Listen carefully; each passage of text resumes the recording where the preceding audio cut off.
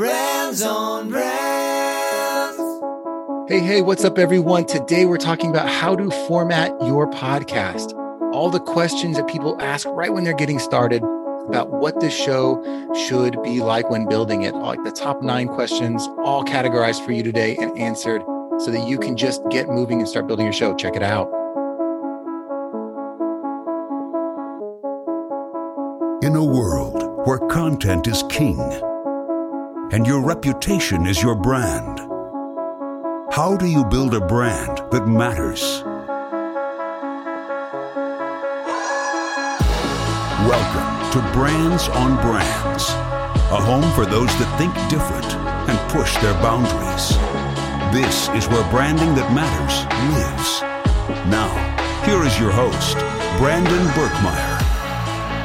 Hey, what's up? Welcome to Brands on Brands on Brands. I'm Brandon Birkmeyer, your personal branding coach, and I believe that building a brand that matters today is the only way to thrive tomorrow. I appreciate you being here. Today, we're talking about how to format your podcast. And if you are new to the show and you want to refer back to the specific lessons from today's episode, go to brandsonbrands.com/blog for the epic blog posts we do for each of the shows and pick the show you want to listen to and check it out. Also, if any of you out there are looking to convert 1 hour into 1 month of content for all you podcasters and content creators out there, I've created a step-by-step guide just for you all about repurposing content. Download it now at my free resources page at brandsonbrands.com/resources. Now let's jump into the show. Brands on Brands. All right. How to format your podcast. Why do you need to format your podcast? Why are these the questions that keep coming up? Well, because every time we get started, before you're ready to hit record on your show, there's some simple choices that you have to make that outline the format of your show. These choices give your show the structure it needs to deliver a consistent experience for your audience. What do I mean? Well, imagine this, that some weeks a show is 2 minutes and others it's 2 hours. And sometimes the show is funny and sometimes it's serious. And sometimes they talk about expert topics and sometimes they're just doing comedy all day. You wouldn't know why you're tuning into that show. You wouldn't know why you should listen. You wouldn't have a reason to go there every week. Now, there are a few people that get away with this, that are the celebrities in their game. They can afford to do a variety show. But for most of us, for most of you starting podcasts today that don't already have that built-in audience, you have to be more specific. You have to give your show an identity that people understand when they are searching for you. You have to give them a reason to tune in every week that they can count on. That consistency matters. So these choices you have to make about your show will give it structure. The structure it needs to deliver a consistent experience for your audience. These are the first questions most people ask when starting, when I'm giving some coaching advice. And I have people talk to me all the time about how to start their podcast and I coach them on how to launch. When I'm doing that, these are always the first questions that come up. They come up on discovery calls. They come up in actual podcast coaching sessions that I'm running. And I like to just get them out of the way here. And if it helps you get started, awesome. So the reason that most people ask these questions is because they're like, well, I've seen so many different examples of what shows are out there. I don't know which one to pick and what would be the best one that would suit me. So that's why we're going through this today. So here are the 3 kind of bigger groupings of things we'll talk about. We'll talk about the build of the show. We'll talk about the flow of the show, and we're going to talk about the production of it, right? These are the things that would, that form the basic show format. So let's talk about the build first. The build starts with the parameters of the show. This includes the length of the show, the frequency, how often you put shows out, and the consistency. And what I want to say about that is first we'll talk about the length, right? So the length is literally how long is the show going to be? Is it going to be 5 minutes? Is it going to be 100 minutes? Whatever it's going to be. And I'll tell you this, what most people will tell you is that it doesn't matter, right? As long as you pick something that makes sense, that you should record for as long as it takes to get the point across. And I'll tell you slightly something different. If your show is an interview, you should be aiming for about 45 minutes. Why is that? Well, because when you book interviews, most people want to give you 1 hour of time. Some people that are harder to get will only give you half hour. But for the most part, if you aim for an hour of time, that means you have time at the beginning to say hello to your guest before you record, to get them acclimated with the show. And it gives you a little bit of time after the show, 5-10 minutes, to recap, say thank you, and have any final chit chat with your guest. So that 40 to 45 minute window of actual content is all you need. And then you'll bolt onto that a little bit of the intros and things that you're going to do at the end of the show. So that all packaged together ends up being about 45 minutes of content. Could be a little more, could be a little less, but that could be a goal for you for interviews. If it's a solo show, you might want to cut that down a little bit. I would aim for somewhere between 10 and 20 minutes of content. That ends up being just the right amount where you can actually get your ideas across in a simple to understand manner. And also, if you're turning this into something that's transcribed into a blog or something like that, it is the right amount of content that fits into something that's readable for people. Also, about between 10 and 20 minutes is about what YouTube likes when looking at videos. So when you edit these things down, you're going to be right in that sweet spot to the right amount of content that works on these platforms. So I'd say for a solo show and for that. There are different formats. If you're doing more of a daily show, you might want to aim for something more that's smaller, quick size bites. But again, you got to pick the length that works for what the show is intended to do. But most shows are either going to be solos or interviews or a combination of those. So think about those lengths when starting. In terms of your frequency, I love weekly shows.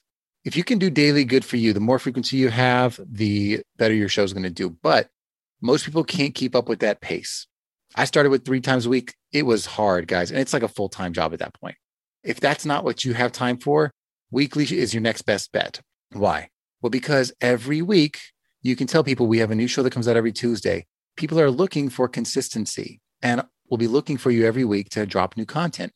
If it takes you a month to have a new show, they're going to forget about you. It's just the way people think and work. So if you can avoid it, try to keep things no more than a week apart in terms of delivery. And how do you do that? Well, you might have to mix up the type of content you create. Maybe you do an interview every other week because that's harder for you to get, maybe. If that's easy for you to get, maybe you do more of those and do less of the solo shows. I love a combination of both solo and interviews because you get the benefit of having guests on and all the benefit that they bring in terms of their clout and those ideas you bring together. And the solo shows help you get your voice out, but we'll talk about that in a second. But the frequency will be connected to what you think you can deliver in terms of output. So if you can get weekly, do it. And consistency, what we're talking about here is plan to and decide up front, is your show going to be evergreen? Meaning, are you doing a show every week of the year? Or are you going to work in seasons? And again, this is a decision every podcaster has to make. If you can commit to it and stick to doing it every week, great, have an evergreen show.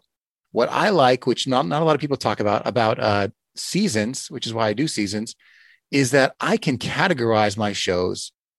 I can base my content in buckets. So this season 4 is my solo shows are mostly about podcasting and in the area of personal branding and building shows.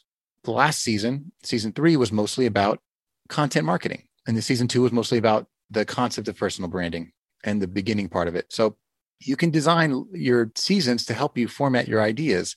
And then you can, have launches to each season that you build excitement around and energy for, and you can conclude each season and wrap up if you like, and you can coordinate that. And you can take little breaks in between. And what I mean by breaks is not, airing no content. If you do, don't take more than 1 or 2 weeks off. But I mean, you can rebroadcast old content or repurpose content and take multiple episodes and combine them or do best of features, things like that. Point is, think about what's going to work for you. Do you want something that's built in seasons, or do you want something that's just evergreen where the content can, ebb and flow depending on what you're feeling like that week? That's up to you. But there's advantages to both. So that's the show build. That's the first part. By the way, if you guys are just getting started and you're looking for podcasting ideas because you're not sure even what kind of show to create, listen to episode 150. That's brandsonbrands.com/150, where I dived into 10 podcasting ideas for beginners, specifically people who are creating expert shows. If you're trying to become the expert in your field, or you are and you want to demonstrate that knowledge and build a show around it, check out that episode 150. All right. So number 2, we talked about your show build, which is the length of the show, the frequency, the consistency. Let's talk about the flow of the show. Every show has a design, right? That is how the show runs from top to bottom. And the first step in that is figuring out your hosting style. And what I mean by that is what we were slightly talking about earlier, which is this show a solo show? Is this a show that is a collaboration between you and someone else consistently? Is the show an interview where you are bringing on multiple guests over and over? Is it a group show where it's you and a co-host and interviews? What is the style going to be? And it could be a combination of these things. Like I said, I like having a solo show so that I can demonstrate my, like my knowledge and tips and build my thought leadership and hone my voice, because that's what's important to me. But also I incorporate interviews every other week because I want to learn from the best in their specialty. And then I want to, riff on that and learn from that. So I do those two things. And if you can do that, great, go for it. It adds some nice variety to your show. Collaborations are great too. I don't like having collaborations where I have a co-host, because that means I have to count on someone else to every week show up as often as I am.